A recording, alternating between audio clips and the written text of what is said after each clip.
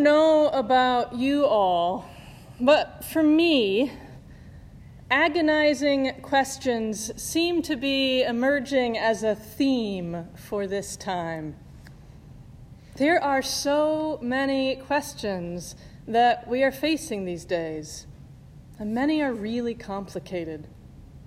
Questions like, if we're going to see other people, and if so, how many, and at what distance, and where? Or, like the conundrum that goes along with it of balancing the need both for connection and safety when we or the people we love are especially vulnerable. And then there's how to educate our kids, how to gather for worship, how to keep carrying on.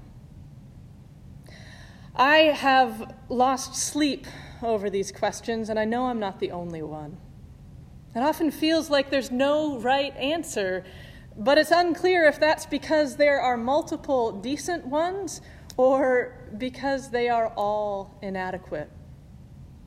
Even as we've been here for nearly 5 months now, as the seasons turn, as we head back into the school year and all that brings, we're reminded that this is still disorienting terrain. This is a path we haven't walked before. So how do we find our way through? This question of how we find our way, I think it's one that came up for the disciples repeatedly. No, they are not in a pandemic, but their world has been rapidly changing and expanding. It hasn't been that long since they left their familiar lives to follow this remarkable rabbi. And now they are seeing how Jesus is far more than just a compelling teacher. He's healing people. He's feeding huge crowds with next to nothing. How they know him, it stretches and deepens yet again in today's gospel. And they are terrified. It's not the storm that's frightening, though, not at first. Someone pointed this out to me this week, and it had never really occurred to me. These are fishermen. They know exactly what to do in a boat in a storm. That's their sweet spot. We don't hear that they are quaking with terror all through the night. That starts when Jesus shows up in this new way, walking to them across the water. That's when the fear kicks up. And Peter, oh, poor Peter. God love him. He gets slammed left, right, and center all through the Gospels.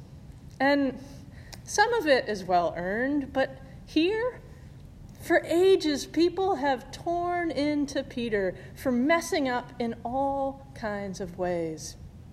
Some give him a hard time for asking Jesus to prove who he is. Others chastise him for trying to show off. Still others say that the problem is that he leaves the boat and his fellow disciples, leaving them behind for his own glory. And then many more argue that it all falls apart when Peter takes his eyes off of Jesus and lets his fear overwhelm him. There may be some truth in each of these concerns, but I want to offer a modern interpretation, maybe a slightly unorthodox one, of where things break down. I think that Peter gets splinched. Splinched is the word. In case your home does not exist primarily in the wizarding world of Harry Potter, as mine currently does, let me explain. So, one of the ways that witches and wizards can travel in these books is by apparating. In short, it's a way of using this advanced magic to instantaneously disappear from one place and then immediately reappear somewhere else. But it's tricky, and you have to train and practice and pass exams before you can legally apparate. It's a dangerous mode of transportation.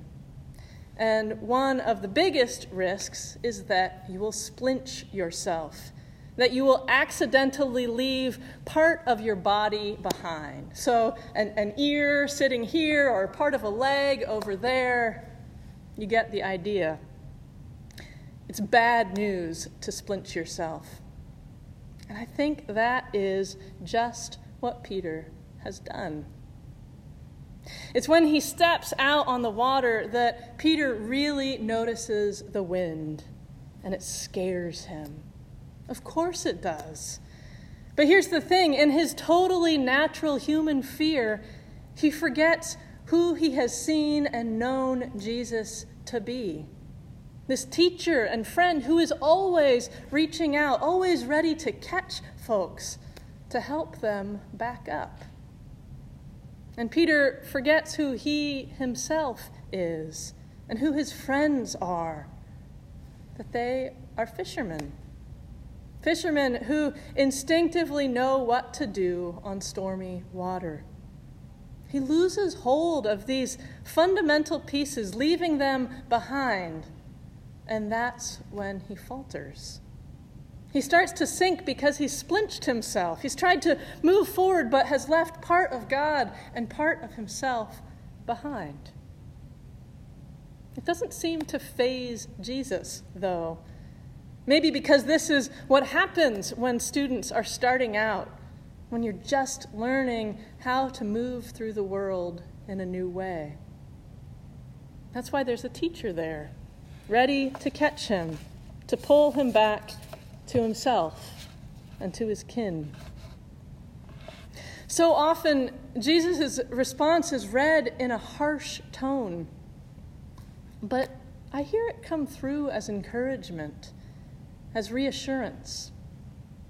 Jesus does not disparage having a small amount of faith. Elsewhere, he says that even the tiniest speck of it is enough to move mountains. He's reminding Peter that this is what he has, and asking him, really asking him, I think, honestly, why he wavered from this truth, why he tried to stand in two places. That's the meaning that this word carries. The word translated for us as doubt. It's not so much about questioning, and it's certainly not about disbelieving. It's about wavering, losing balance. And specifically, it's about trying to stand in two places at the same time.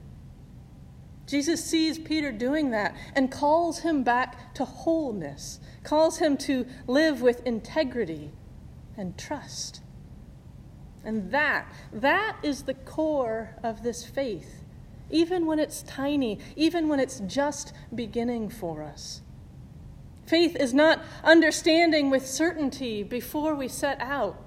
It doesn't require that we give up asking hard questions.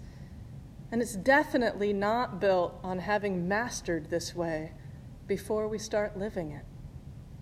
Faith is integrity and trust woven together. It's the act of remembering who Jesus is and remembering who we are and remembering who our neighbors are, and then living from all that at once. Back to those paralyzing questions, the ones that maybe leave us feeling like we're sinking. I'd love to be proven wrong, but I don't think they're going away anytime soon. And times like these, they make it easy for us to splinch ourselves. We're trying so many new ways right now to hopefully move forward. It's overwhelming, and it's difficult. And what I hear through this storm with the wind howling and the waves battering is that we actually do have faith enough to weather this pandemic, enough to move on through the challenges and the questions that come. Again, the assurance does not come in a this is not more than we can handle platitude. Jesus is not disparaging Peter for trying, nor for failing. Jesus is reminding him and encouraging him to keep practicing, to keep reaching, to keep moving forward. But to do so, Jesus teaches him, Peter has to hold on to this little bit of faith, this truth of who God is and who he, Peter, is. It is a wild way ahead of us, yawning out in front of us into the months that will bring we don't know what. The invitation, I believe, is to carry all this truth with us. Bring all of how we have known God and bring the whole of ourselves. This will be the image of our faith, even if it's small, even if we're just beginning. We will see our faith in the weaving together of this integrity and trust.